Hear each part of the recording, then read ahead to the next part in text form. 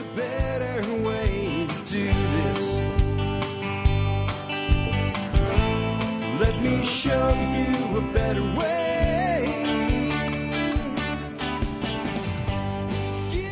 Hi, folks. This is Jack Spirko with another edition of the Survival Podcast. As always, one man's view of the changing world, the changing times, and the things that we can all do to live a better life if times get tough or even if they don't. Today is April the 3rd, 2019, and this is episode 2414 of the Survival Podcast. And I've got an interesting one, kind of a change up for you, something a little different. I met a dude last year by the name of Jason Justice. That's his real name. It's not a fake name or anything. He is an Army logistics officer and recipient of the Bronze Star Medal. He served in Operation Iraqi Freedom and Operation New Dawn. But that's really not what we're here to talk about today. He's also the owner of Justice Label Distillery in Sinton, Texas. He's the founder of the Veterans Alcoholic Beverage Competition and Freedom Fest, which is designed to benefit our veterans and promote entrepreneurship. And Jason will be joining us today to discuss distilling and the science behind it, along with how he started out small time and took his passion and family tradition of distilling into a full-time business. We'll discuss how the industry is nowhere near as hard to enter as it might appear and what it takes to be a successful entrepreneur in a highly competitive industry. We'll learn a lot today. I know a lot of you guys, even though you ain't supposed to be, according to government, might make some fuel in your backyard, your garage or something like that. That's how Jason started out, and he went, legitimate, I guess is the way, and built a fairly successful distillation business under Justice Label. He's going to talk to us today about how you do that, all the government department of making you sad crap, Upgrade going to get his money along the way, stuff that goes on into it, how you can get involved, and how there's actually many ways that you can enter this industry, whether it is as a distiller yourself or going through a private label, let somebody else do the distillation and distribution and promoting a brand. So this should be really fun, really good show. And, like I said, I met Jason last year when he was putting together the alcoholic beverage competition, and I was invited to go down and participate as a judge, and I did that. I met some really amazing people. I've even had a few of them on the air up till now. I thought it was time we got Jason on. And I like to kind of say during this interview, if you have questions for Jason, get them to me. I'm kind of thinking about bringing Jason into the expert panel fold if we can get enough questions for him. Because Jason can talk about entrepreneurship things.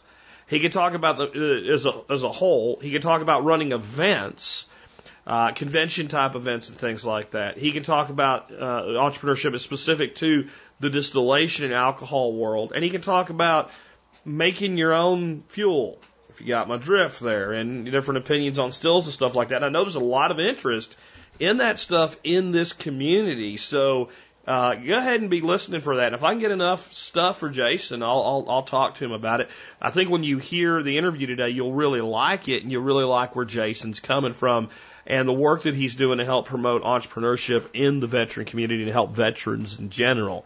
Before I bring Jason on, let's go ahead and hear from our two sponsors of the day. Sponsor of the day, number one today, HarvestEating.com, man. Chef Keith Snow, member of our expert council, been an advertiser on the show for almost 7 years now, I guess. He has a great website, a great blog on the website, great YouTube channel. He's got a podcast. He's got a great line of products, seasonings, and stuff like that. I use Chef Keith's Harvest Eating seasoning all the time in my home. I just used his grilled chicken seasoning with a few enhancements of my own to do some wings on the wing rack on the grill just the other night. Dorothy said they were some of the best I've ever made. And you can learn more from Chef Keith through his courses like the Paleo Beef Course, Food Storage Feast, things like that. He's got it all at HarvestEating.com, and he does do a discount for members of the MSB as well. Next up today, Jeff the Berkey Guy Gleason. You ever talk about distilling today? One of the most important things that goes into the distillation process is the quality of the water. And if water can affect the way whiskey turns out, it can affect the way your body turns out. And there's a lot of things in our water probably would be better if they weren't there. And on top of it, have you ever had a boil water advisory where you live, or at least heard of one nearby? Let me tell you how boil water advisories most of the time happen. Everything's hunky-dory and everybody's happy. And then all of a sudden somebody shows up at the ER sick. So the ER doc tries to figure it out, can't figure it out for a while. Somebody else shows up sick, hopefully at the same ER, because a different one takes even longer for them to figure out. Sooner or later, they figure out something's wrong with the water. So they contact the water company. The water company's like, oh, shit. So they issue a boil water advisory. Or there's a busted pipe somewhere, and then they figure that out, and crap got in the pipes, and then they boil water advisory. Translation, in general, not always, but in general, when they say, hey, we're issuing a boil water advisory, it means you already been drinking water with stuff in it that you wish wasn't in it for a long time. Yeah. That's why I use a Berkey, because if that happens to my well, I won't know until I get sick. By using a Berkey, you drink the freshest, best water you can all the time. You make sure that you're not putting anything in your body that you shouldn't be. And there's no better place I know to get your Berkey system than Jeff, the Berkey guy Gleason, the original Berkey guy, at his website, directive21.com. And you can get discounts from Jeff in the MSB as well. With that, let's go ahead and introduce our special guest today, Jason Justice from Justice Label Distilling. Hey, Jason, man, welcome to the Survival Podcast. How's it going, Jack? Man, I'm glad to have you on. I met you last year with the Veterans Alcoholic Beverage Competition. Got to come down to San Antonio and meet you and be a judge down there. And, you know, kind of your story of how you got into distilling as a business was pretty fascinating to me. So I asked you to come on and talk about how people can do that. And I know you've got some courses even on how to do that on your website. Before we dig into that, though, man, can you give people just a little bit of, like, your background, like, before you started distilling for business, you know, what's kind of your professional background? So my professional background, I've always been in the military space. I went through ROTC and got commissioned as an officer in 2009, and I've been in ever since. I'm actually up for major this year along with my wife. She's an officer as well. And, you know, before that, I'd worked in a lot of odd jobs. You know, I'm kind of a jack of all trades. I've managed a tattoo shop. I've worked as a prefab metal building construction guy. Never really got into like server or customer service type roles. Did a little bit of sales, selling some used heavy equipment. And that's pretty much the whole background there. And military side, I've always been a logistics, trucking, mostly line haul guy, and now I work ports for the Surface Distribution Command of the United States. So we're the branch that moves around all of the equipment for overseas deployments, coming back from overseas redeployments, those kind of stuff going on, and that's kind of the whole background. So I got a lot of, you know, a little bit of engineering, electrical, plumbing, and all of that ties together very well for doing a distillery. And then I got to work a production line after my first deployment overseas in 2011. I came back and I got a job with National Oilwell Varco, and it was a turning machine shop. So we had a bunch of CNC machines and running pipes. So I got to kind of polish my production management skills, which now helps me out greatly when I'm doing these large production runs and doing product development and customer service fulfillment. Awesome.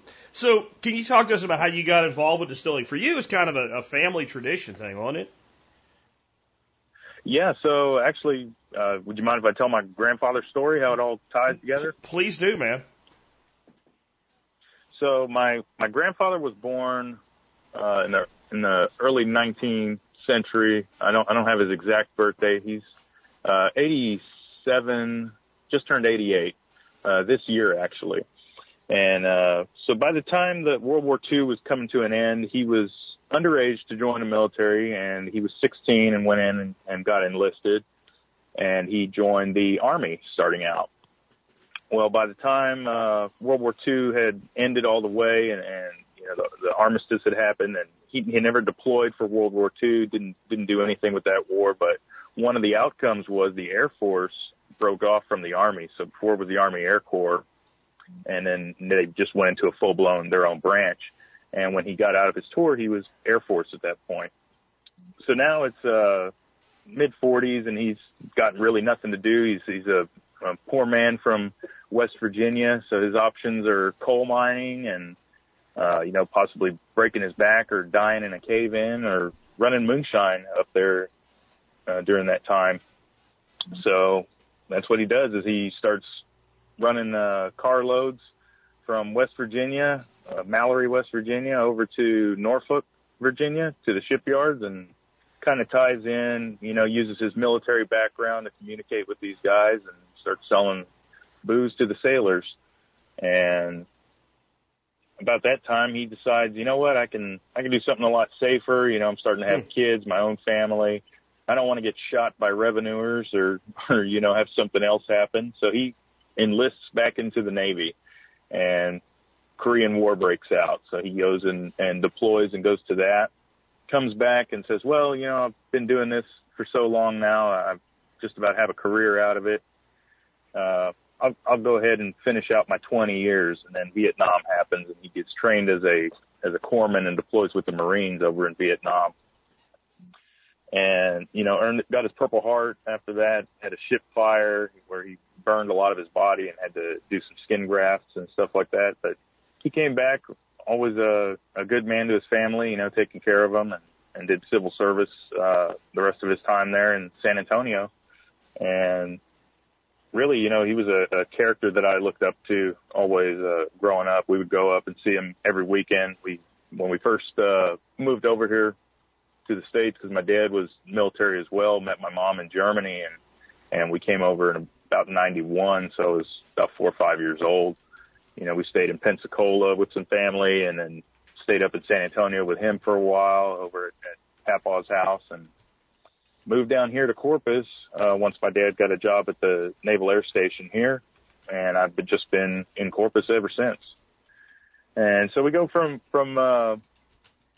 West Virginia down to South Texas, and we get to go to when I was about 8 years old. I think was the first time I got taken on a road trip back to where they used to live. The family's ancestral home in Mallory, West Virginia, and see some of the people that were still alive from my grandfather's childhood and some of his friends growing up, and these people that he had done this stuff with, and walking through the woods and, getting told, hey, there was a still over here, and, this is where your cousin Charlie drank some and went blind and sat on a log for 8 hours till somebody came and found him.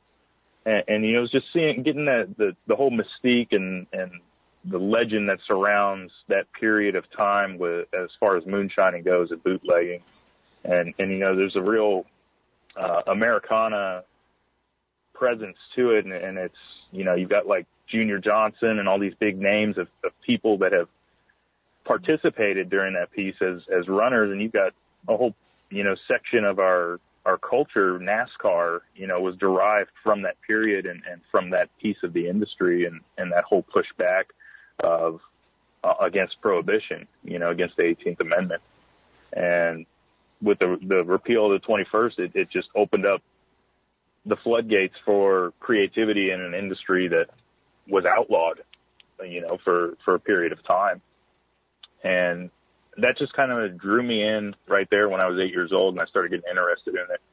And then when I was 14, we were doing another family trip going up that way again, but this time we passed through Kentucky and Tennessee and southern Indiana, and got to do the Bourbon Trail during that time, got to see the Jack Daniel's production facility, and that was the first time I said, this is something I want to do eventually.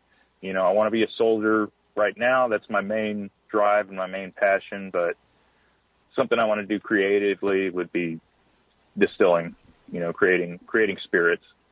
And that's where it just got instilled in me, those young ages. And when I got back from my deployment, I needed some hobbies to deal with PTSD, because I was hit with an IED while overseas, and kind of rocked my world a little bit. And part of that therapeutic process was picking up hobbies and doing stuff like that. So I started building guns and started figuring out how to build a still. And I was doing that at my house for about 3 years until 2015. And then I said, you know what? I'm going to have a go and make a business out of it. That's an awesome story. You bring up the tradition, and a lot of people do think about the tradition going back into Prohibition and the time after, probably 20, 30 years. It was still really a thing for people to be running shine. But if you really think about the American tradition of distilling and making alcohol, I mean, it goes back to before we were a country. Our founders made beer, wine, etc., and they distilled. One of our first conflicts after we became a country was the Whiskey Rebellion. So the concept of Americans rebelling through distillation is about as old as the country itself. A lot of the revenue that was raised by the private entities that helped fund the revolution was running rum and wine and whatnot up and down the coast. In fact, you could say there's a big piece of that probably has spurred the revolution in the first place. So I think, I hope to see more and more kind of loosening of the noose, I guess, on hobby distillation and stuff in the future, because the tradition is as old as the country, and it's something people don't really think about.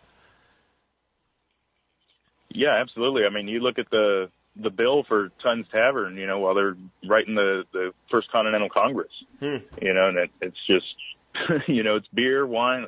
They drank more than there was people there, and it just ties into our history, and that's why it's fascinating, that period when we go to, okay, we're going to blame, after World War I, we're going to go ahead and blame our country's moral decay on alcohol and the evils that does, instead of, understanding, hey, we just went through a major conflict and a major depression.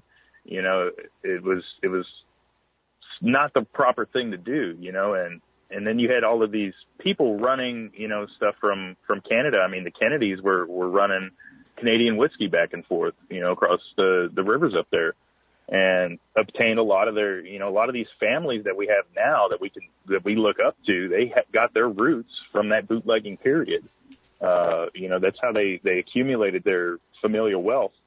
And it's not a surprise that the country came together and, we ended up repealing that amendment, a few years later, because you're absolutely right. It ties deeply to who the American people are at their core. They don't want to be told what to do. They hate taxation without representation, and they want to be able to do what they want on their own land, as long as it's not hurting or bothering anybody, or impeding somebody else's rights. So with the distillation, let's kind of move into, I mean, like we said, this is an old process. It's been around a long time, but there really is a science to it. And what we're able to do today kind of, even though it comes from the roots of the past, we can do things today that Thomas Jefferson probably couldn't have even dreamed up. So what is the science behind distillation? So really the science behind distillation it's ancient. I mean, this goes back, BC, way before modern science started getting put together. It was actually started in the Arabic Peninsula. They had what was called an alembic still, and it was a very rudimentary pot still. It was just a ball of copper with a onion head and a line coming off of it. And what they would do, they were distilling essences from herbs and roots and stuff like that, and then figured out one day, hey, we can make alcohol too. And it's just been from there. That technology hasn't really changed a whole lot. I mean, it's still today. You'll find alembic stills. There's a whole section of our industry in the craft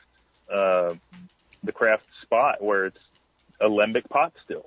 And it just imparts a certain flavor and characteristic onto the finished product.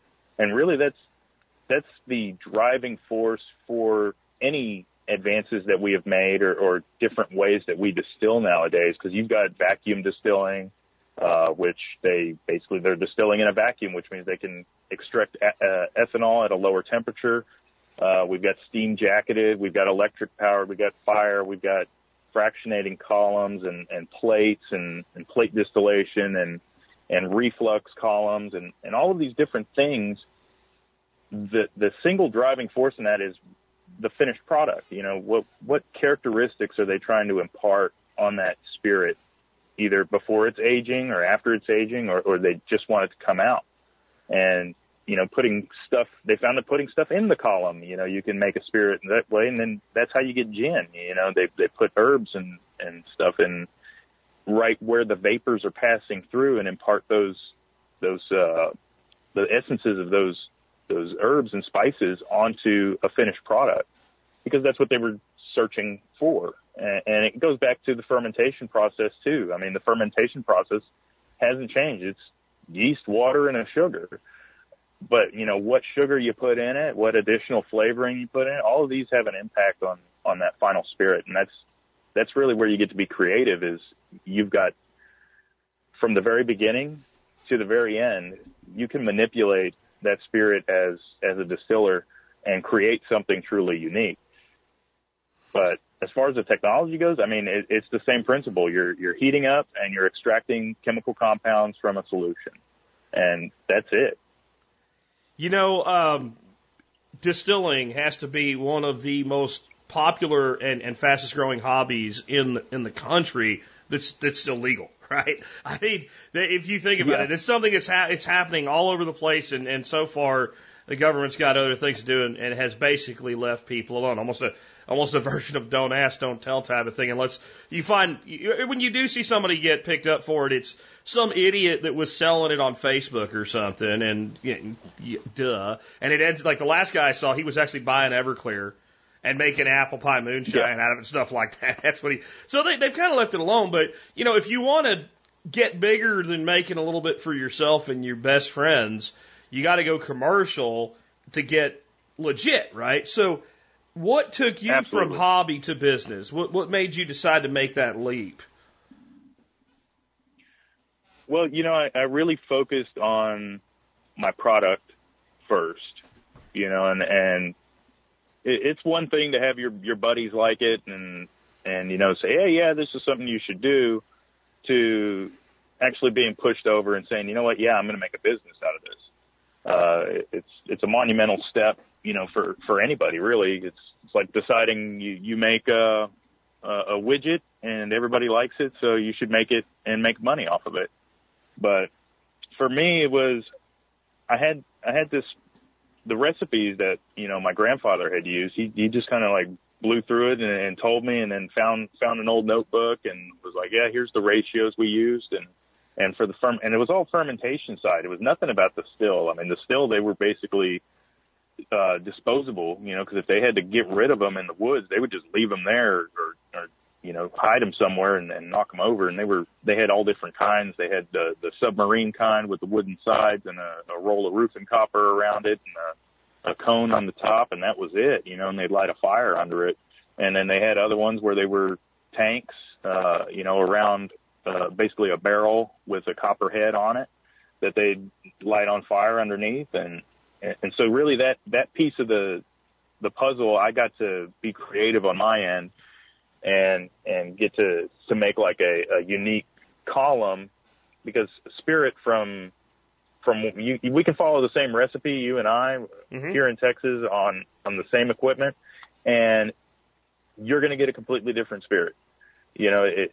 It comes down to the water. It comes down to barometric pressure. It comes down to just a millimeter of difference on that copper length is going to impart a different flavor profile at the end of the day. So it's kind of knowing those things and understanding all of that before you take that step to say, you know what, yeah, this is going to be a full-blown business. And then really for me, it was a matter of scale. I was tired of doing it in the garage and, staying up till 3, 4 in the morning and upsetting the wife. What, when you're coming in, you're smelling like booze and all of this stuff. And it's like, well, I'm learning. But I said, I can scale this up from this little 23-gallon keg to 100 gallons and make more product and sell it and be commercially viable. And really what a lot of this stuff is being spurred by, we had popular TV shows, just recently come out, and about early, I think it was 2012, you had moonshiners coming out. So that really re-sparked America's interest in distilling, and they kind of told the story, and there's a lot of fake stuff on there. It's TV after all, But, I'll sit with a buddy of mine, and watch, he's like, I want to watch this show with you. And then afterwards he's like, I don't want to watch that show with you anymore. And I'm like, why? And he goes, it's like watching Apollo 13 with a NASA astronaut. You're just like picking apart everything they do. Or watching a war movie with prior soldiers, right? It's like, exactly. Like uniform's wrong. You don't do that. No, that's not a thing. Yeah, I get it. Yeah. So what is it? I mean, what is the kind of the hurdle to get into this industry? What is it like? How hard is it? What do you got to do? Are there different types of licenses, like a federal license or a state license? Or I've heard of things like nano distilleries or what have you. So what's that all kind of like? What's that landscape like? Yeah. So here in America, everybody that's going to do any type of distilling, whether it's for industrial purposes where you're making like solvents and stuff for other industries, or you're making beverage. So you've got an alcohol fuel plant and a distilled spirits plant beverage. And what I have is a distilled spirits plant for beverage. You're going to be in one of those two categories. You're either making alcohol fuel or you're making beverages, and that's it. And you have to deal with the feds at that level. And that's the, recently formed Tax Trade Bureau. Before you had ATF and all of that stuff, but under Bush, that all went away, and now they broke it down. So you've got the Tax and Trade Bureau, which regulates alcohol and tobacco, and all the taxes and licensing and everything that goes along with those. So no matter what, you got to start with them, and the main things you're going to need is a piece of property that's properly zoned for business, whatever your municipality dictates, whether it's a light industrial or a commercial.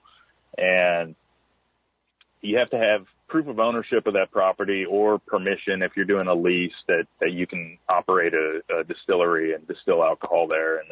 And then the next thing you got to do is do the actual permit application where they verify all of this. So what really helps is no criminal record, because you're going to have to explain anything that you have in your past, because they do a very invasive background check. It's just like getting an FFL for anybody that's gone through that process. It's very similar, where it's going to take a really long time because it's just stuck in a government queue process. Gets in, it gets shuttled, it goes through a triage is the initial look that it'll get, where they say, okay, yeah, you've got all of your documents. We're going to assign it to a case specialist, and then it goes to that case specialist who actually does the work on your account and says, hey, we need this, your 2015 tax returns. We need this, your bank information.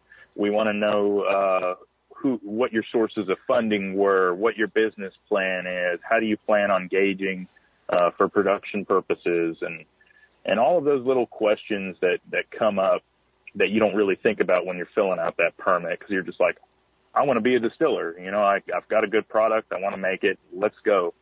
And that's really what ties up a lot of people. And this process already starts out taking over 180 days. It takes 180 to 210 days on average, so if you have a problem, you're looking at longer. I think the longest I've encountered, somebody was dealing with it for 17 months from the time that they had submitted their permit to the time they got licensed.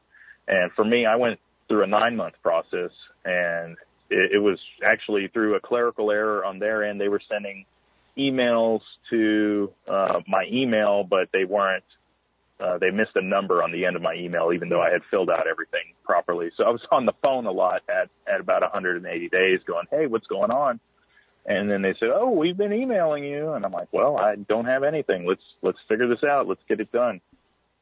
And then once you get the federal permit there, really there's not a whole lot holding you back. Your state permit will usually go a lot quicker. I think mine only took 40 days altogether from start to finish, and it was just following its paperwork flow, which is, goes to an initial triage, case specialist, reviewer, and then approval, and that's it. And then you're good to conduct business. Now, once you have these permits, though, you're filing monthly reports. Okay. And that's part of the compliance. Even if you've got 0 reports, you're not producing anything because you're still waiting on your state permit or something else to happen, equipment to come in. You still got to file those reports. They don't care if it's a 0 report or not. You know, the government wants that oversight, and that's part of being in a highly regulated industry. You know, yeah, it's not much different. It varies. It's not much different than when you're in any kind of a business selling anything, filing state sales tax reports. You know, you have your quarterly deadlines. Yeah. If you have 0 sales, you still have to report that you have 0 sales. Yep. Yeah. Except you're doing it every month. Every month. So, yeah. So it's not for everybody for sure, yeah, I mean, but it's doable. It is doable. And the good thing is there's services out there that do this for a lot of these places. You know, they're like, hey, I don't know anything about this compliance, because compliance is a full-time job. You know, unfortunately, you've got to be on top of it. You've got to know changes when they happen, and you can get notifications and all that stuff. You know, and I've been doing it by myself for 3 years. You know, and I've had salespeople come and go, but that's about it. I haven't had anybody administrate my books. You know, and I've always done the reports and dealt with the feds and the state in that regard.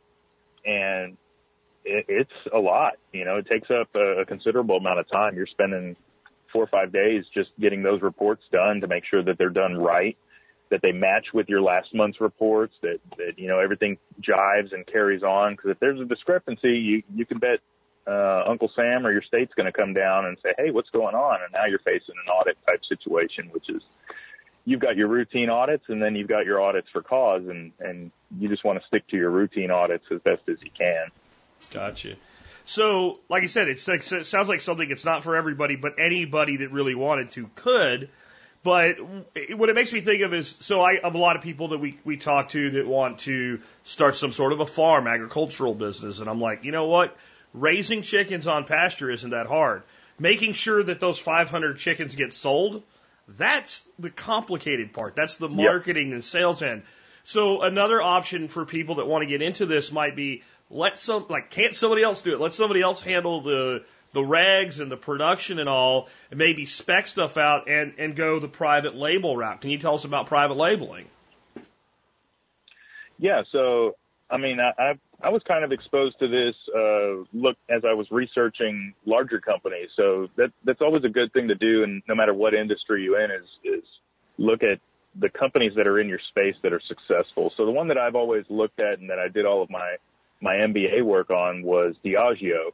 And Diageo, you probably don't know who they are, but if I say Guinness, then you'll know who they are. They're the parent company of Guinness. So they owned Guinness before it became worldwide.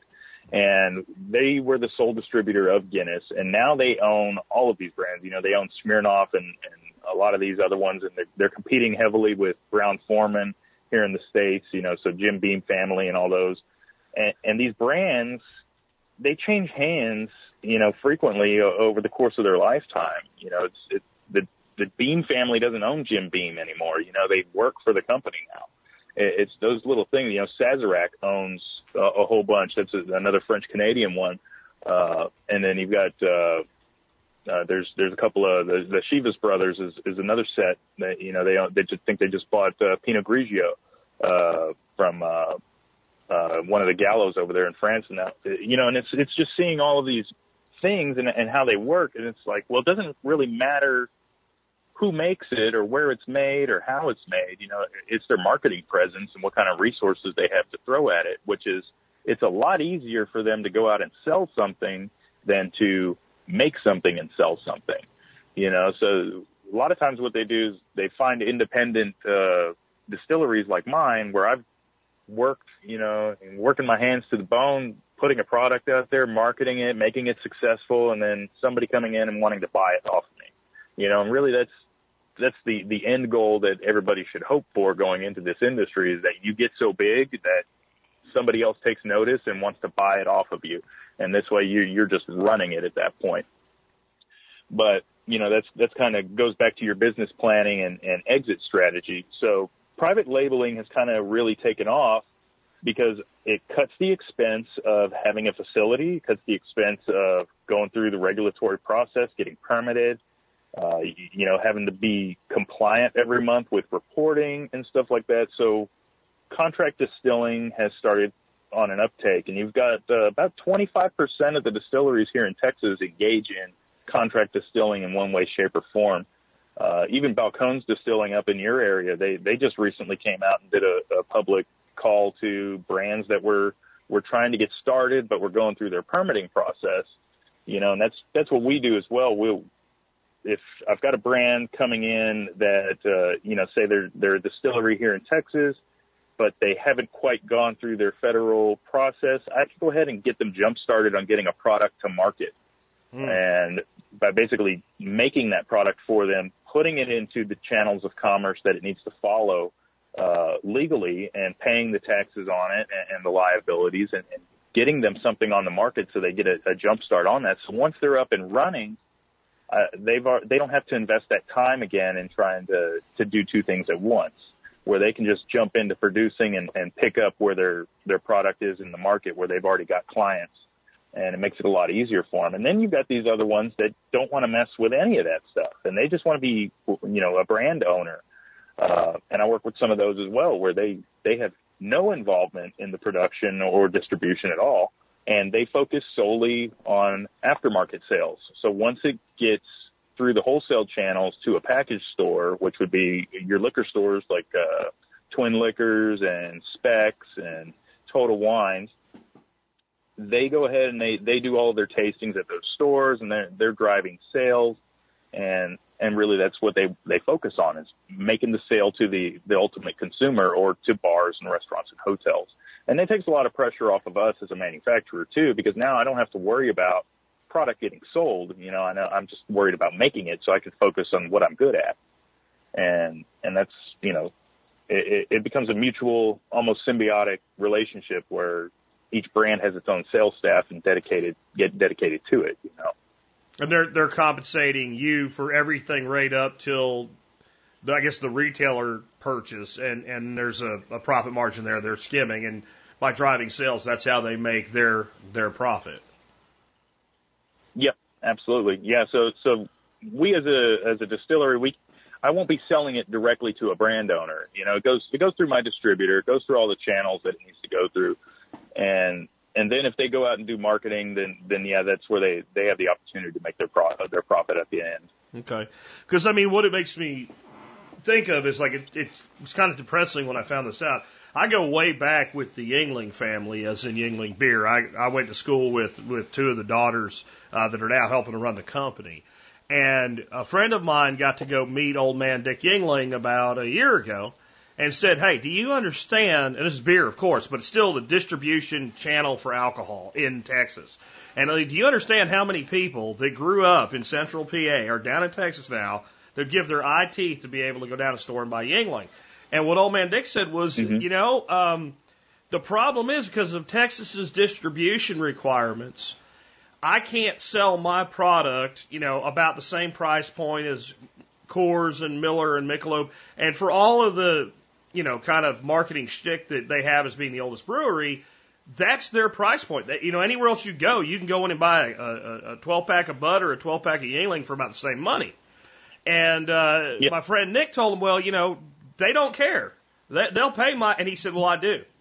And so my thing is, like, if Yuengling can't skin distribution in Texas when they're in like 30 states or something like that, or 20 states, like, how hard is it for a person to be able to get a product, let's say your product, your apple pie moonshine product, into a store on a shelf where you can sell at a point where you can make some money and the product will still sell? How complicated is that, or is it maybe easier in the the distilled spirits world? So distilled spirits world is easier here in Texas, because the laws vary from state to state. So Texas is kind of unique in that it has been given its right, and it exercised its sovereign right on its Alcoholic Beverage Commission, but it went the route of licensing and permitting, where you see a lot of these states are control states. Like, you go to Virginia and you have ABC stores. Mm-hmm. They're run by state employees. Here in Texas, we've got private entities that are permitted by the state employees. So it frees up a little bit there. But what it also does is your distribution is controlled by private entities as well. So all of your distributors, here in Texas, they've got the package store folks. So all the people that have package store permits, they can join the package store commission. So they've formed their own interest group entity, and the distillers have done the same thing. You've got a Texas Craft Spirits Guild and that kind of stuff going on, and beer and wine. And these are just the things that happen in a state where permitting happens, is they form together because now it's like, hey, we've all got to watch each other's backs because we don't want a regulation to come down that's not favorable for us. Well, beer has gotten a lot of pressure because beer has one of the easiest sales laws for a distributor, not necessarily for the brew pub or the brewery. It's very hard. In fact, they're fighting right now to do beer-to-go sales. And, it's just, you go to Colorado and you don't even think about it. You can go in and buy a six-pack at just about every brewery you hop into. In Texas, you got to drink and whatever you buy. You can't take any of it home with you. And Distilling, we just won that in 2015, where you could sell 2 bottles per person per month out of a distillery, out of a tasting room. And, so we've got specific wording for each class of beverage. So wine has its own laws regarding sale, distribution, what everybody can do at each different level of the wholesale, whether it's the manufacturer, distribution, or package store. So like a winery, they can literally go to any H-E-B here in Texas and engage in business with that store manager and sell them their product directly. A brewery can't do that. A brewery has to go through that distributor to get into there. And really the distributors, they're really hedging on their margins a lot more than anybody else because they're just basically middlemen that have to be there to carry out the regulatory compliance process, because that's what they said. We don't want monopolies here in Texas, so we're going to break it up into a tier system. So manufacturers, anybody that creates a product, has to sell to a distributor and can't sell directly to a store because we don't want them controlling prices. And so what it does, when you walk into a liquor store here in Texas and you see a Texas-made product, whatever that price is, go ahead and cut it in half, and then cut it in half again, and that's probably what it was sold to the distributor for. And if you understand that going into this business, you don't get your feelings hurt where you're like thinking you're going to make $20 a bottle on wholesale side. You're not. You're probably making closer to $9 or 13. And really that's the space in there is, I got to figure out what is a consumer going to buy this for? What's Jack going to walk into Total Wines today and see my bottle and say, this is a fair price. I'm going to go ahead and try that today instead of my regular Tito's or Jim Beam or Jack Daniels, and if I've got that price point down, then I know what I can charge my distributor and what my distributor is going to mark up, which is, usually going to be between 18 and 33%. You just carry over other industry standards. They're pretty much the same. And then your package store is going to do the same thing. So, for an example, I may sell a product to a distributor at $10, and that distributor is going to turn around and sell it to a package store for $13. And that package store is going to have it on the shelf at $20, and that's kind of how it all flows. But we also get taxed at every level of the way. So as long as I've got a purchase order, I don't have to pay my state manufacturing tax. Now, if I sell it directly or to an ultimate consumer, then I'm paying a manufacturing tax and I'm paying a sales tax and a gross receipts tax at that point. And Uncle Sam wants his sugar, at the end of the day, and that's really what it comes down to. And, you familiar with the distributors? You familiar with the movie Idiocracy? Yeah. Right. We say when we talk about taxation around here is Upgrade going to get his money, right? Yeah. Upgrade going to get his money. That's right. There's penalties if you do not pay Upgrade too. I mean, it's remarkable the analogy there. But yeah, I get it. But it's like I said, it's more doable than I thought it was.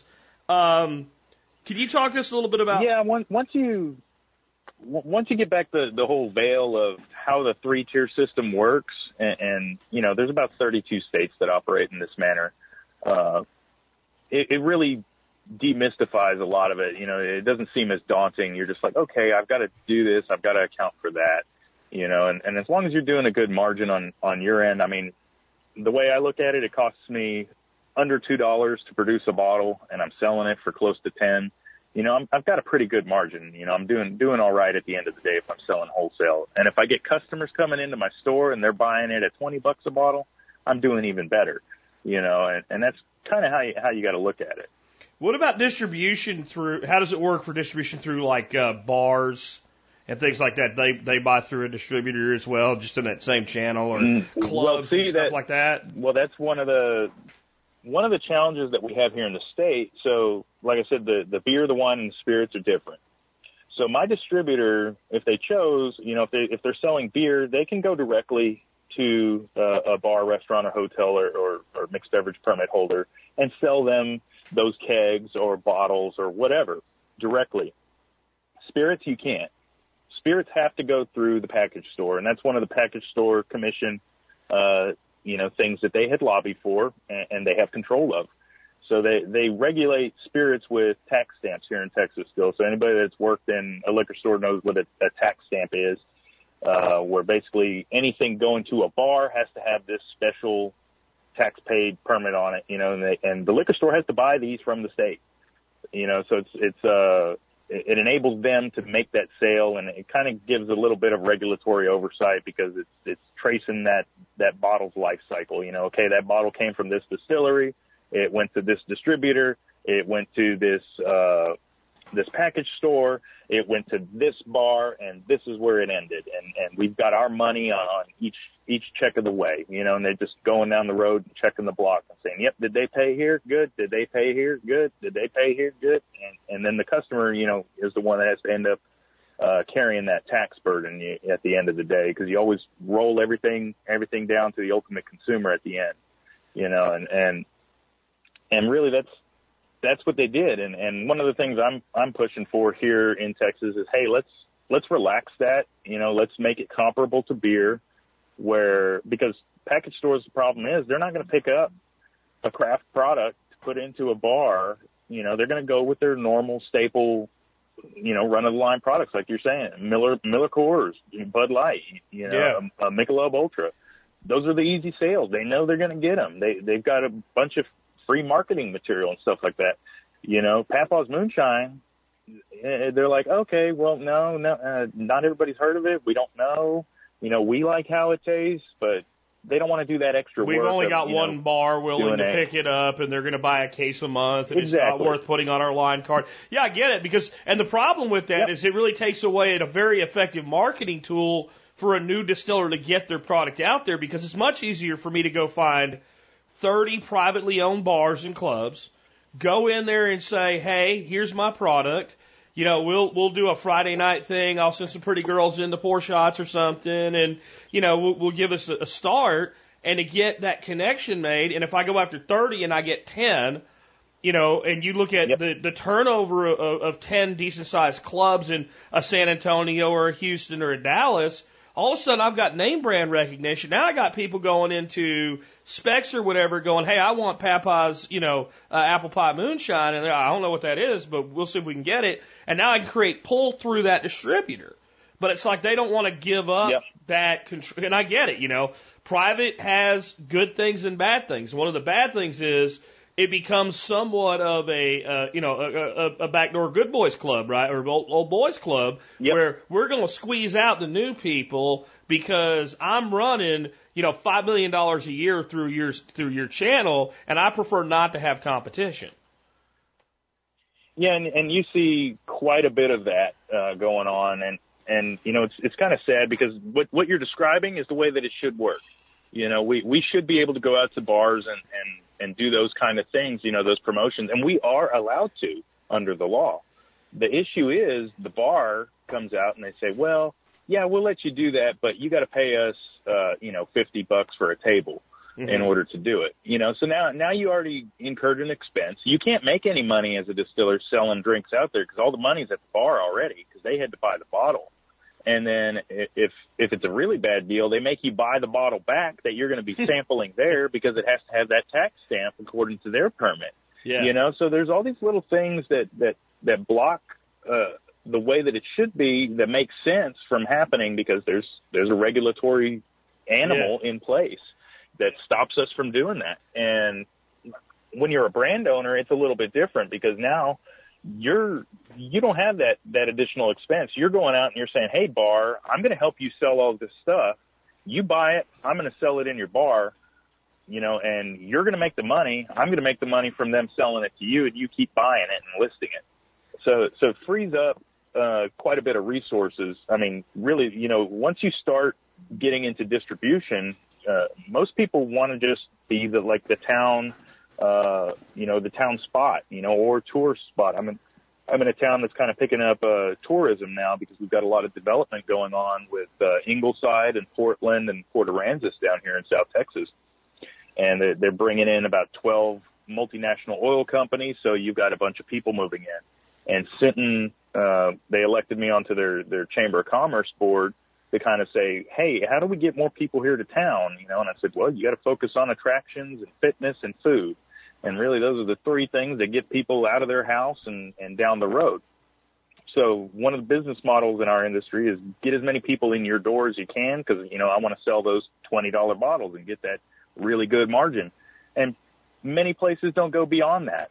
And they're happy with it, and it works for their business model. And other ones want to do distribution where I want Jack up in Dallas to be able to buy something that I make down here in South Texas, and get it up that way. How do I do that? Well, now I've got to sell to a liquor store that I'm never going to be able to get to. I'm never going to be able to support with sales or tastings, and if I did, it's going to be at a considerable cost to me because just to do a tasting. You got to figure we've got to pay a person to do it if we aren't doing it ourselves. So there's agencies out here in Texas that do it, and it's like you hire a model who doesn't really know your product, they don't convey the proper spirit behind it. You can do all the training and stuff in the world you want, but if they're not passionate. No, I see them all the time. Hey, would you like to try this? Well, what is it? They look at the bottle to tell you what it is.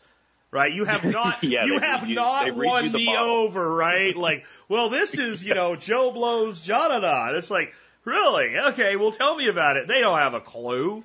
And most of the people that take a taste of something like that in a liquor store are just like, hey, some free booze while I buy my Seagrams or whatever. So without having kind of the go ahead. Yeah. So that's a hurdle right there in and of itself. So somebody paid that poor person to do that. And it's like you said, hey, I got some free booze. I'm on the way to get my real booze now. And that's it. That's the end of it. But that's $200 or $150 out of some company's coffers to have that person stand there. Not only that, they had to buy that bottle from the package store. They had to buy the ice. They had to buy the cups. Buy the T-shirt if they even went that far and got the person, some kind of a dress up or gig, and the table and the tablecloth and all that little stuff. And if they're handing out pamphlets, that's another expense. At the end of the day, you're looking at $150 to $300 to conduct a 4-hour tasting of a product at a liquor store that you don't know is going to get its return, number one, or have any impact. It could just be a bad day and a slow day. And nobody came through the liquor store that day. But you had to schedule it 2 weeks out, and you didn't know that at that point. So there's a lot of challenge to that, and how do you mitigate that is you can't be producing it and you can't be selling it at the same time because it just doesn't jive. One person cannot do those two jobs. And it took me 2 years to figure that out, unfortunately. But I also got to share and document a lot of my experiences, so I can say, hey, this works, this does not work, and that ties back to the distillery education that I provide. Absolutely. So, can you talk a little bit about the competition that you launched last year, and what it's going to be this year? Yeah, so it was our initial event, initial competition, and the veteran alcoholic beverage competition is what we're running all of the beverages through. So we're doing beer, wine, and spirits. This year I've got a lot better handle on the plan, because it was like I came up with the idea in May of last year and executed in October, and we had changed venues, we had changed people that were working, we had changed vendors. Just about everything changed from about 2 months out, and then 2 weeks out we had another major shift that we had to deal with, where we lost our glass sponsor, and they just kind of dropped the ball on us. So we were like, dang, we can't even have proper glassware for this event, but we made do at the end of the day, and I think we got a lot of networking value out of it, and that was really my main goal. I wanted to connect veteran entrepreneurs, successful ones, you guys that come in and judge, with the other ones out there at large, and with the alcohol industry, and seeing stuff like 14th Star Brewery up in Vermont connecting with Dan Caddy of Awesome Shit My Drill Sergeant Says in Vermont too, and them being able to make a connection and say, hey, let's do some stuff together. That's really what the whole event was about, getting those connections made and doing it. And this year we've got it so much more organized. I'm doing weekly calls. I've got 2 coordinators helping me out. One's strictly focused on vendors, sponsors, customer relations, and the other one's running around and doing everything up there in San Antonio. So you remember Corey Argenbright with J-Dog Junk Removal? Absolutely. He's going to be our local area coordinator now. He's running around. He's trying to get us, we're going to be doing like an official social the night before. It's a single day event this year. We just said, you know what, we need to cut it back from 2 days to 1 day, cut a lot of the expenses that just didn't work, and you never know if something works until you go out and try it. So that's one of the things you got to do. But, I'm very fortunate that we had enough people come through. We had enough support from our sponsors and our team that, we didn't break the bank on it. We didn't go home broke, pockets turned inside out. We had enough to continue and say, hey, you know what, let's do this next year. Let's do it smarter and take all of our after action report and tie it together, and who's with me. And a lot of you guys raised your hands, and that's really what brought it home for me. And that was the vision, to bring us together as veteran entrepreneurs and actually work together and accomplish something, instead of, the space is very cutthroat. Nobody has a monopoly on being a veteran business owner, but there's some out there that think they do, and it's sad, but let's get the ones that understand, like, hey, we're here, we've been through a similar experience, so we can relate to one another. But, that's it. It doesn't identify who we are as people, and we don't build our business on it's a veteran product, because I could sell, we could wrap turds up and say, well, these are service disabled veteran homemade turds, and it doesn't mean anything, and really there's no value in it to a consumer. And so many people don't get that, people value the value of an object, I got to figure out what's going to make you pick up my product instead of that Tito's, at what price, how do I imbibe that value perception onto a bottle of my whiskey or a bottle of one of the whiskeys that I make for one of the brands that I work with. And you understand that. So many people understand that, but they're not really assertive, or they're out there, or they haven't connected with the right people. And that's what this event is for. It's for doing that and bridging the gap and getting to know what's out there in your community and who you can collaborate with. You made a good point there about, veteran business is not necessarily in of itself mean good, right? Like, and I think there's a lot of people they'll tell you, well, I'm a veteran-owned business. Okay, but does your product work? Right? Like there is a fraternity. I mean, you serve, there is a fraternity, and the fact that you've served and I served, that does matter to me. But if your product's crap, your product's crap. It's like, when it comes to marketing a product or a service, the veteran-owned thing is like the cherry on the top of the sundae. People appreciate it. Yeah. They like it. And the sundae's different because it's there. But if the sundae sucks, right, if the ice cream's melted or it's ass-flavored ice cream or something, you're not going to sell it with the cherry. So the veteran component to a business is like this, taking it to the next level, but the product has to be worthy of being taken to the next level. Yeah, exactly. You know, and it's like I have a military theme, you know, for my tasting room and for most of the products that I do. But that doesn't define the product. You know, the product can stand alone on its own. And you know, there's some out there that simply can't say that. You know, they use that veteran status as a shield, as a driving force for their sales. You Absolutely. know, and the first thing that comes out. You know, and for me, it's like you said, it's the cherry on top. I hardly even mention it. You know, I'll use it, you know, if I'm going through like an application or something where it does benefit you, but otherwise it's an okay, you know, it's an aside. It's on the bottle. It says, you know, hey, here's all the information you need to know about this product. And then, oh, by the way, it's handcrafted by a veteran.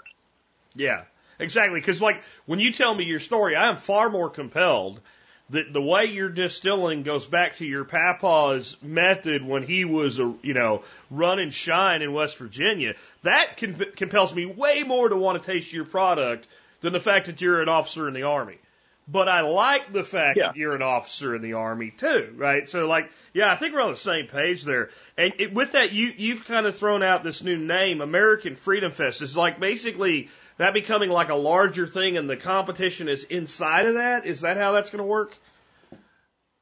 Yeah, so the American Freedom Fest is like the public event that everybody can come to. So we're going to have like, you know, you get tickets at the door, you can get tickets online. We're going to do the unlimited drink cups again. Corey's, you know, he's busting his ass up there in San Antonio. There was just, you know, so many people that we made contact with too late in the game last year that wanted to be involved. And I made the hard choice as a business owner, and I said, you know what? No, I'm not going to let you dump your money into it this time. Save that money and dump it into it next year, because we're going to revamp it and do it a lot better and get you more exposure that you deserve for being a sponsor or being involved. And you know, we've got breweries that popped up between last year and now. You know, there's a new veteran-owned brewery there in San Antonio. We're talking with two or three brewers about actually doing a limited release just for American Freedom Fest that they will be running all the way through Veterans Day.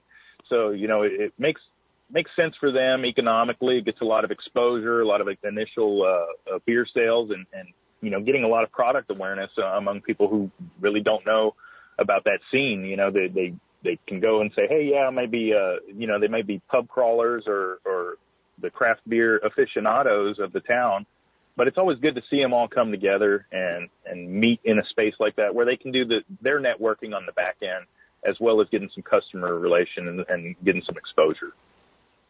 Got you, man. So what is your ultimate vision for American Freedom Fest? I mean, the ultimate vision is getting as many veteran entrepreneurs involved with these growing businesses in the alcohol space. There's more and more veterans picking up, doing distilling, doing winemaking, doing brewing, and it's just growing at it's a fantastic rate. I mean, it was like 2,000% growth between 17 and 18. And from 18 to 19, we're starting to see a real market correction, especially on the beer side, where some of these businesses that have been around for a decade they're just drying up and disappearing because they overstretched their resources, or they were following trends too closely and not following business fundamentals, you know, and that kind of stuff. How do we connect them with, you know, you? How do we get them on your podcast to get them exposure? You know, how do we get them with the T-shirt company to do a collaboration where there's a beer release with a T-shirt? You know, stuff like that is what I hope to see come from it. And not only that, you know, you getting to meet the guy in Florida, you know, the guy that's doing the Pod West thing, you know, and stuff that's relevant to you and your industry, not just coming in and saying, oh, it's just all about alcohol. No, it's really about that fraternity of being veterans, you know, and working together and not having that identify us, but having it as a common bond and saying, you know what, yeah, we're good. I like you. We're good people. We served in the same branch, or we did the same job. And that's great and all, but that's in the past. You know, we're here now. What can we do tomorrow to make it better for us and make it better for the people that look to us in their businesses? Absolutely, man. Well, I'm certainly on board with doing all I can to help you make that happen, and looking forward to it coming around this year. Now, I was on your Just Label website today, justlabelDistillery.com, and I noticed for people that want to actually get in the business, you actually have online courses that people can take to learn about distilling, to learn about making moonshine, to learn about dealing with all these horrible regulations and stuff like that, right? Yeah. Yeah, and that's from my personal experiences, how I ran through my permitting process, my licensing procedure, and I was doing it in-house for about a year, basically all of 16 and 17. 16, I started putting it together, and I had my first class in October of 2016, and then all throughout 2017, I had people coming in from Louisiana. I had one guy come in from Arkansas, and I had people like driving to come to a 5-hour course that I was hosting at my distillery, and I said, man, I can be more beneficial if I packaged this and made it into an online delivery method. So we went with a learning management software actually called LearnDash, and that's how we deliver it. So I tested it out with some of the local classes that I was doing. I made a long a video for each block of instructions. So you got a fermentation video, it's like an hour long. You got your distillation, it's like an hour, business, regulation, and all together it's 5 hours of content, but it's like drinking through a fire hose. It's an information dump. It's what we do in the military, and especially as officers, death by PowerPoint, but I narrate it. I make it entertaining. So you're not falling asleep through it. And it's just a lot. And being able to access that information at a whim is really what appeals to a lot of people, because when I was doing the classes, it was like they would go home. I mean, they take a lot of notes, they get the handout, and they'd go home, and then they'd usually send me like a laundry list of questions over the course of the next couple of months. So what I said was, you know what, why don't we just address all of this in the content? So I answer all the common questions that come up. And then I also am available, once you're ready and you're like about to pull the trigger on filing your permits and everything, you can sit down and call me for an hour. We schedule that, and we go over everything that you need to know and make sure that you've got everything you need before going forward. And then if you say, man, this is just way too much, I'll even do the filing for you. We offer that service as well. And I just finished one up in Sealy, Texas, over by Houston, and they got their state permit before they got their federal one. And then they were like, oh, shoot, we were supposed to sit here and have all this timed out. And then now they've got both their permits, but they don't have any of their equipment, So it was like making sure that their timeline was in line. They didn't think it would go that fast, and I said, hey, once we start, I'm going to make sure you're going to have the minimum amount of corrections and kickback from the government, because your stuff's going to be filled out right, and I've got a whole video that basically takes you through the federal permitting process, from setting up your account with them to filling out your owner information to actually completing a distilled spirits plant beverage permit, start to finish, to uploading documents and submit. And, that's about a 2-hour video, because that's how long the process takes. You're sitting there, you got to go through it, create everything, validate, and then you got to find all of your documents, which, takes a lot of time.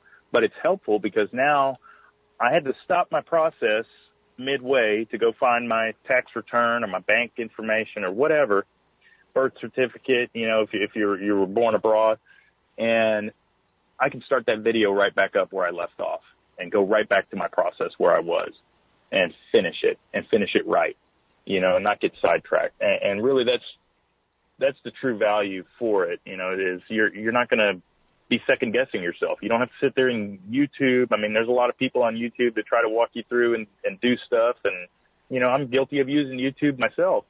But at the end of the day, I'm not going to watch a YouTube video on how to build a chair or something, I'm going to find somebody who actually builds chairs and talk to them, you know, and say, hey, you know, what's the secret sauce here? And get that. And that's what we offer through those online courses. You know, it's basic principles to the advanced, and we're even adding in where we're doing quizzes and checks on learning and positive feedback and all that kind of stuff too.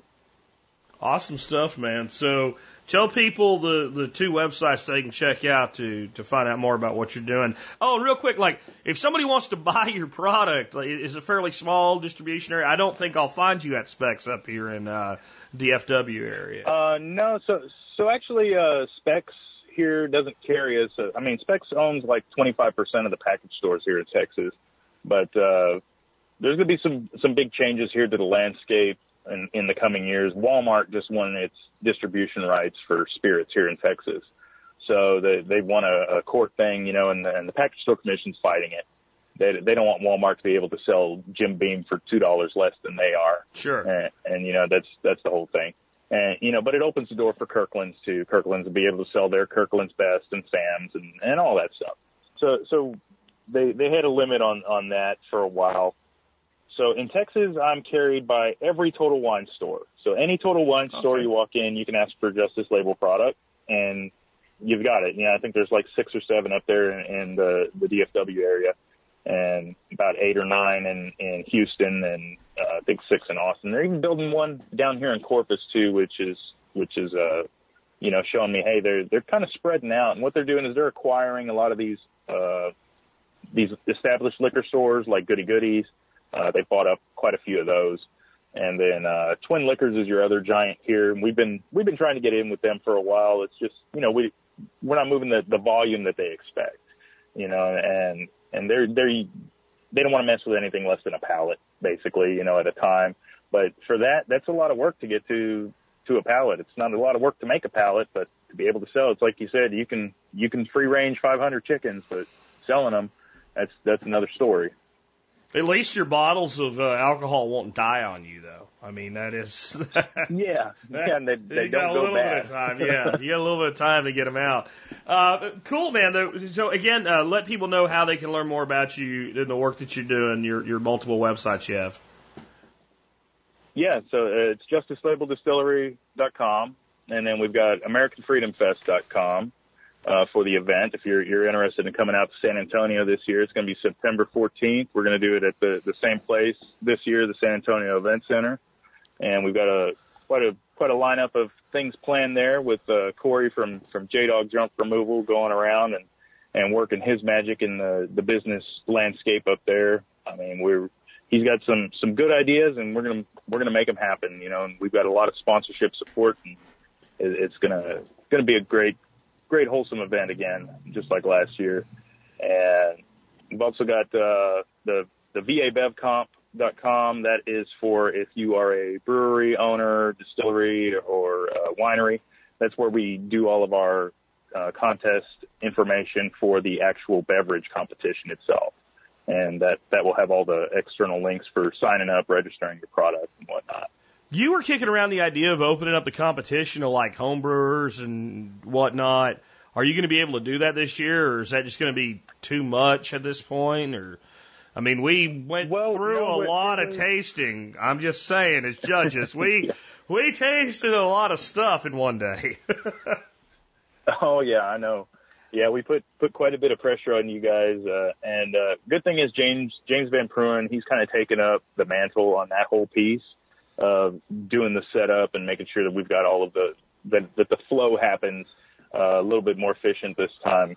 You know, like we said, we took the AAR from last year and improved, you know, 1,000-fold. I'm just going to throw in as a judge.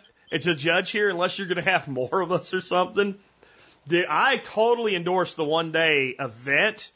But we might want to have 2 days to judge. You know, yeah. I mean, even doing the taste and spit thing, you know, when it's hard spirits and you're going through a couple hundred of them, there's a sublingual absorption of, alcohol. It gets there, you know. We did it. And I'm not complaining. Yeah. It was fun. I just don't know if I could have done all of that in one day. Oh yeah. No, so we're actually breaking you guys up into panels this year. So you'll be able to choose what you want to judge, so we're not forcing somebody who only wanted to drink beer or expected to drink wine to go do gin and tequila, and that kind of stuff. So each panel is going to be about 6 judges, and then they'll have a set number of products that they'll run through. So it's like they'll do, we'll have a panel just for whiskey. We'll have a panel just for vodka, that kind of stuff going on. So you get to try your favorite truffle vodka from Duckworth there again. That was good. I was like one of the only people I think that really liked. Actually, it ended up doing really good in the competition, but there were quite a few judges. I believe the term that they used when they smelled it was it smelled like prison sex. And I'm like, well, how do you know what prison sex smells like? But I thought that was a fantastic. You were kind enough to let me procure a bottle of that, and a buddy of mine and I have made many a truffle stuffed olive martini with it, and that was fantastic. And that's part of what I really loved about it was being exposed to so many different labels and products that I'd never even heard of or even come across, and how much is really out there and how much this industry is really growing. And it's folks like you that are making that happen. And I know you do a lot for the industry beyond just what you do for yourself. You're a coordinator. You're kind of you do networking. I know you actually help other people promote their brands, et cetera. So we need that, man. So I'm glad you're doing this. Yeah. Yeah, I mean, you can't have that scarcity mindset, especially in business, where business is driven by relationships, and you just got to foster the right ones, and it's all about the crowd you hang out with. I want to work with people that lift me up. I want to lift those people up too, and the same thing with the brands. I'll promote somebody's product right alongside mine. It could be a whiskey, it could be a vodka. I'm not going to put theirs down or put mine over theirs, because there's enough commerce out there for both of us, and there's enough money floating around for everybody. You got to be innovative, and you got to compete for it. There ain't there's no scarcity of alcohol consumers in this country, and I think for distillers, distillers are having the experience that the breweries had 15 years ago. Right now, people have and I think a lot of it is kind of your older millennial generation. They have matured from the Budweiser and Coors, and then they got, into sucking down all of the good microbrews. And as they've gotten older and a little more sophisticated, they're starting to discover, hey, there's some really cool whiskeys out there. There's some really cool rums. There's some really cool bourbons, et cetera. Because I know, I'm an old guy. I'm old and gray. But my nephews and stuff now, they're all, 28, 32, 33, and they are all into these different whiskeys and Texas whiskeys and stuff like that. So I think there's so much opportunity. You may see it as market loss if you're Jack Daniels or Anheuser-Busch or whatever. But for small people, there is no scarcity. I mean, you're trying to build a company to a couple $1 million, where a couple $1 million for them is, the CEO's jet fuel budget for the year. So I don't think there's any real. Well, let me back you up there for a second. You say it's like a market loss to Jack Daniels or these big name brands, right? Sure. Look at Samuel Adams. You've heard of Samuel Adams, right? Absolutely. Boston Beer Company. Yep. I'm sure everybody has. You know how much market percentage they have? Market share? Probably 1 or 2%. It's not a lot. They just hit 1%. Okay. Just hit 1%. They've been in business since the 80s. Yeah.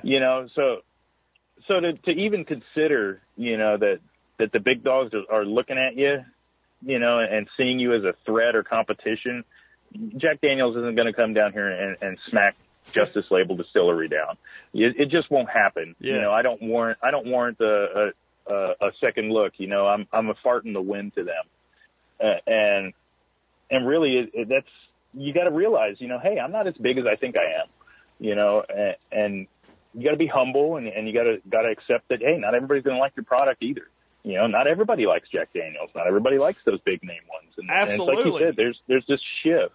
You mentioned there's this shift going on right now where we're tired of cupcake porter stout, and people pouring Twinkies and stuff into beer, and they want to do something older, sophisticated, gin, whiskey, Yeah. You mentioned Sam Adams. I remember a good 15, 20 years ago seeing advertisements from Sam Adams in like magazines and stuff where the guy drinking it had a face like he hated it.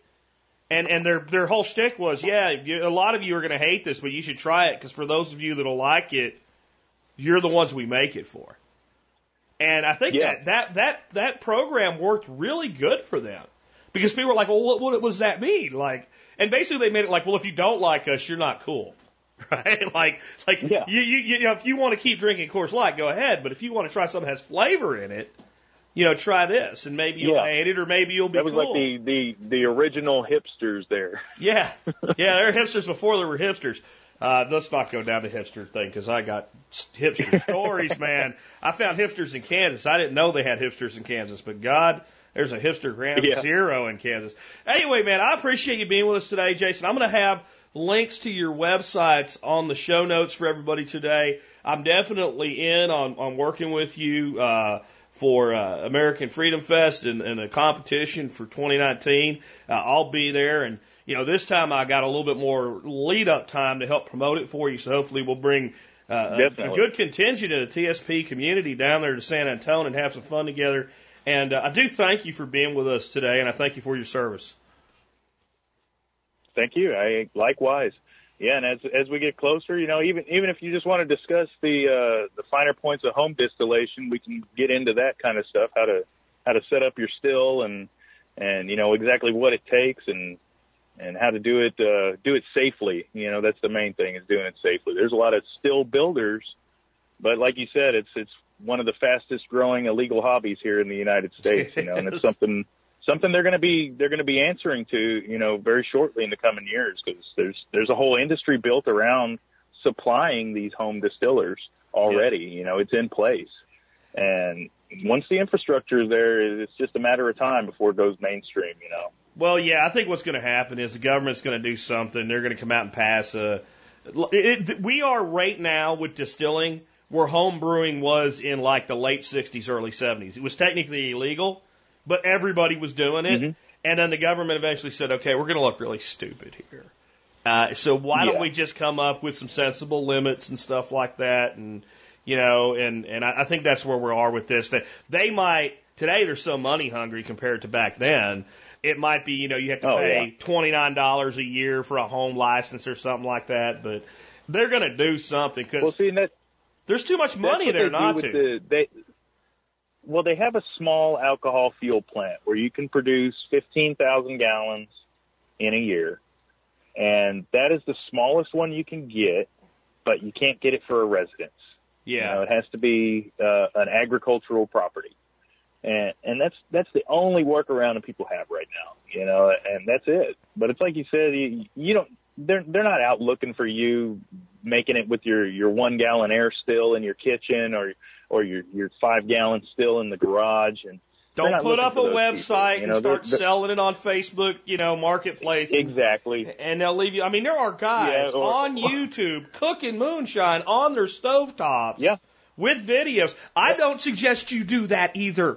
But if they're not bothering them, it's if you keep your mouth shut, and I think that, it's like I said, I know a lot of people in the hobby, a ton of people in the hobby, and and there are some good still makers out there, and there's some that I don't know. I don't know about the guys you had down there. I actually tried to work out a discount with them, and they had the really pretty copper stills, but some people you can lead them to marketing, but you can't make them market. Mile High is still I own, and the welds alone that they do are artwork, and so there's some really good folks out there.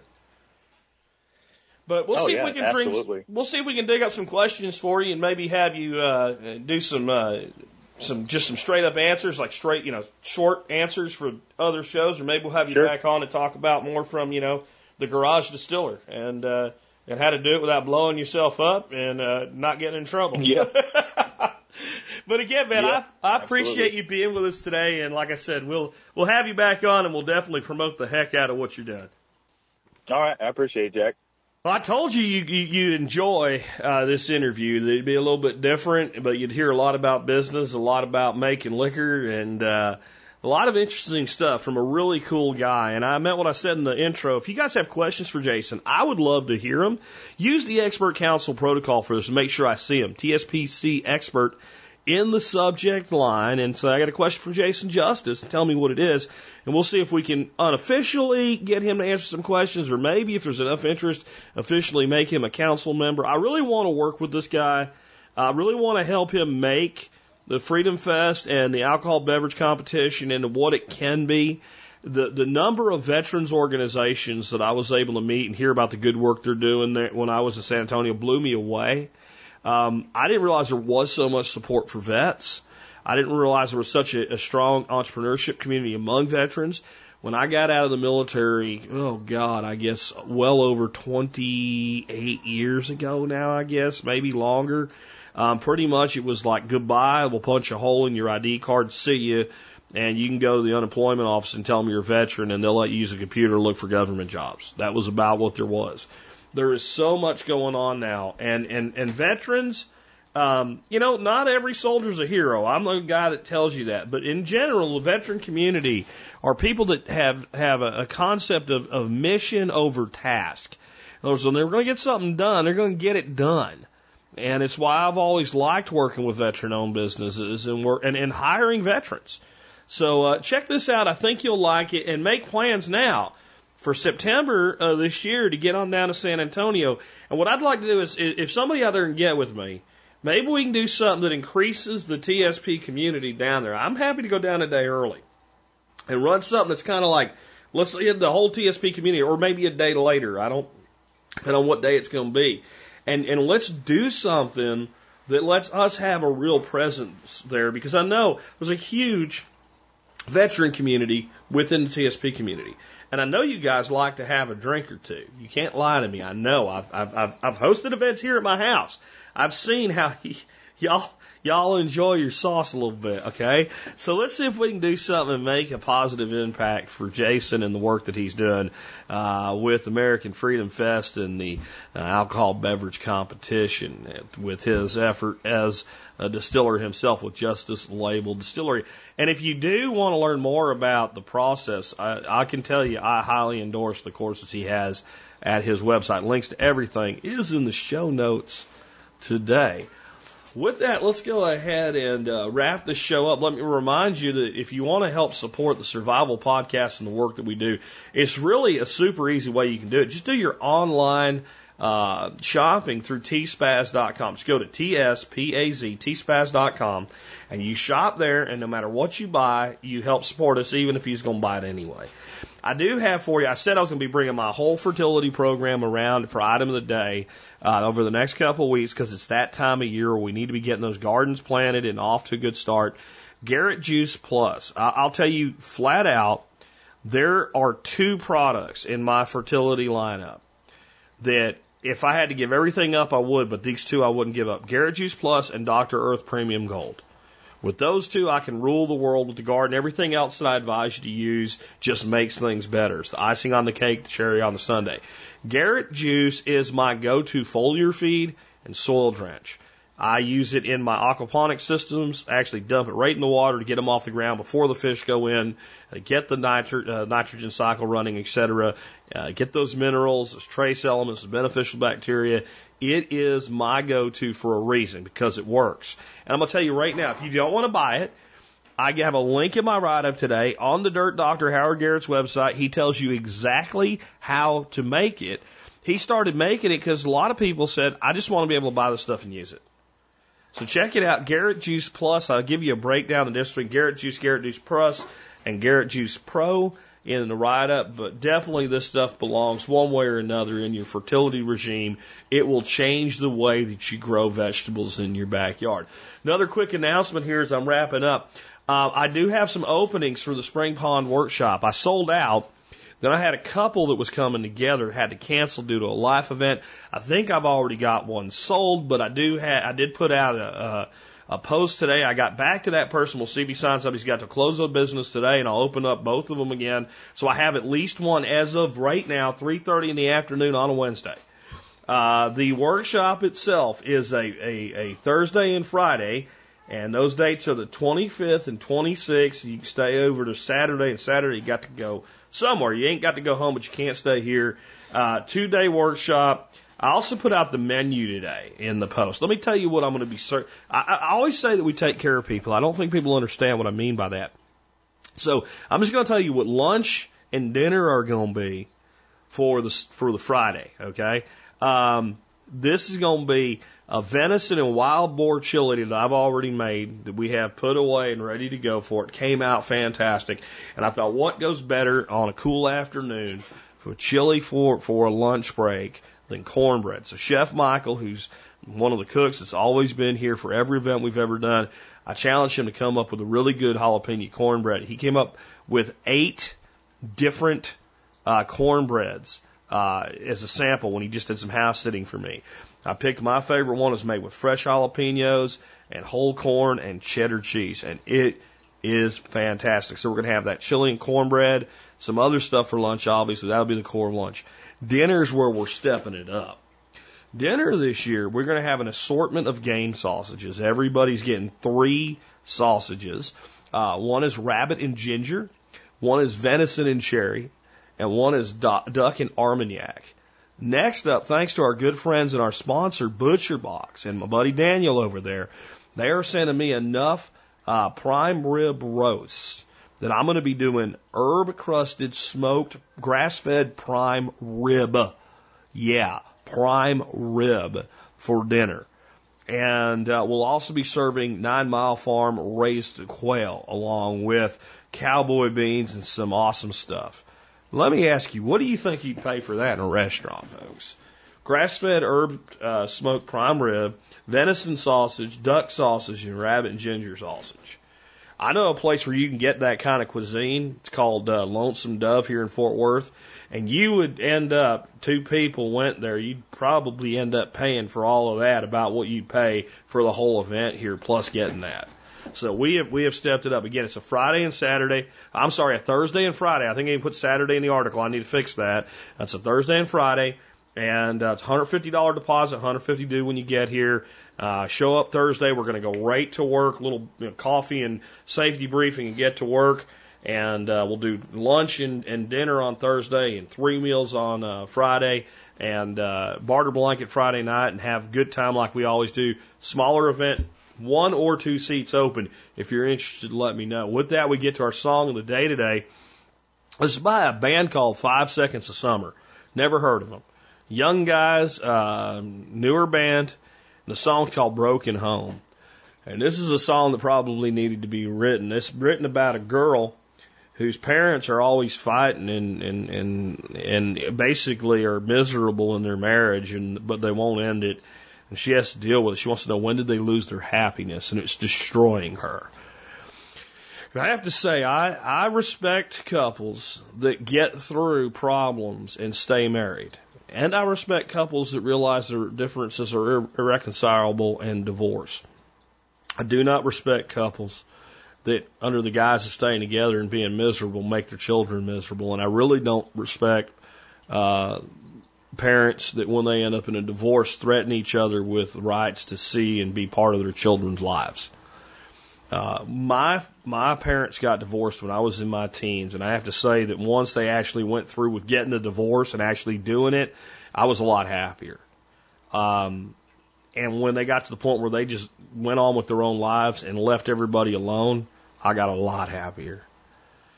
I have seen in my life so many times when parents destroy children, literally destroy them in these unhappy marriages and or divorces.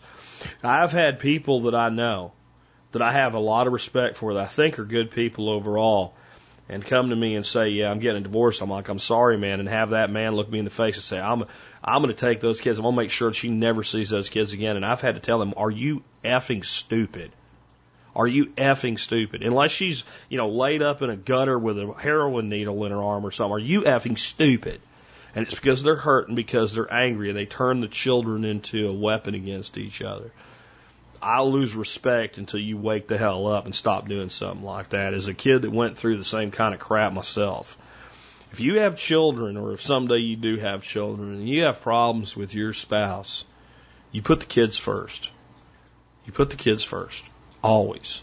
They didn't ask to come into this world. You chose to bring them into this world, and when you do that, you make a commitment to be the best parent you can to them. And that means even if you're done with the spouse that you brought them into the world with, you're not done with them. And if you're a guy, that spouse may never be, no longer be your wife. And if you're a gal, that guy may no longer be your husband. They'll always be the child's father and or mother. And I have people in my life who, they wish they at least had that, because they have one of their parents that doesn't even want anything to do with them, that didn't want the responsibility so much that they walked away before they ever knew them. And when you try to pull a child away from a partner because you're angry with them, you're turning them into that person if you're successful. And broken home means more than what people think it means. In this instance, it's not what people think. Generally, when people say it's a broken home, that means that divorce has already happened and the home's broken, the family's broken. I think broken home, it makes a lot more sense as a way of describing when the marriage is falling apart and the parents are focused only on their own misery and ignoring the children, and everybody's still in that one house together, and that home is indeed broken. If that's you, fix it. We talk about survival here, and I've said since the very beginning of this show, since I started it, that if we lose the family, we've lost everything. That survival is about the family surviving as well. And when people step up and do the right thing and take care of kids, that's an honorable thing. And if you ever end up in a situation where you're splitting a home, that other person is willing to continue to be there and step up and do the right thing for the kids, no matter what you feel. Never get in the way of that. Because sooner or later, your kids will figure it out. And it will harm, maybe irreparably, your relationship with them. With that, it's been Jack Spirko with another edition of the Survival Podcast, helping you figure out how to live that better life if times get tough or even if they don't. Hope she would pray, she was waiting it out, holding on to a dream while she watches these walls fall down. Sharp words like knives, they were cutting her down. Shattered glass like the past, it's a memory now. Holding on to a dream while she watches these walls fall down. Hey mom, hey dad, when did this end? Where did you lose your happiness?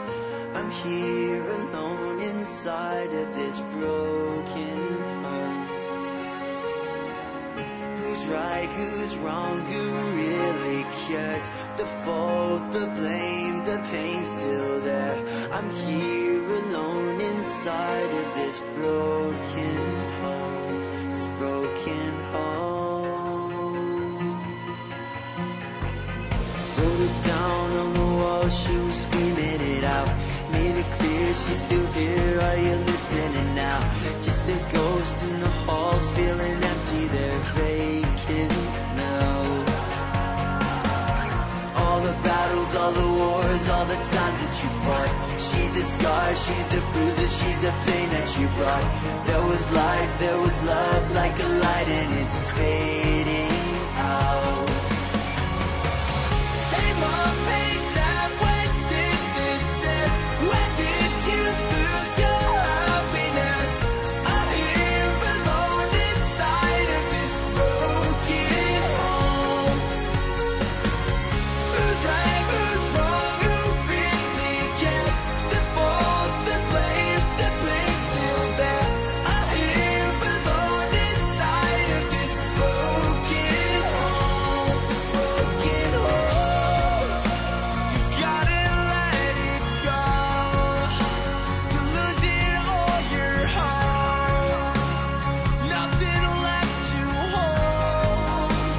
Locked out in the cold. Your painted memories. They washed out all the seams.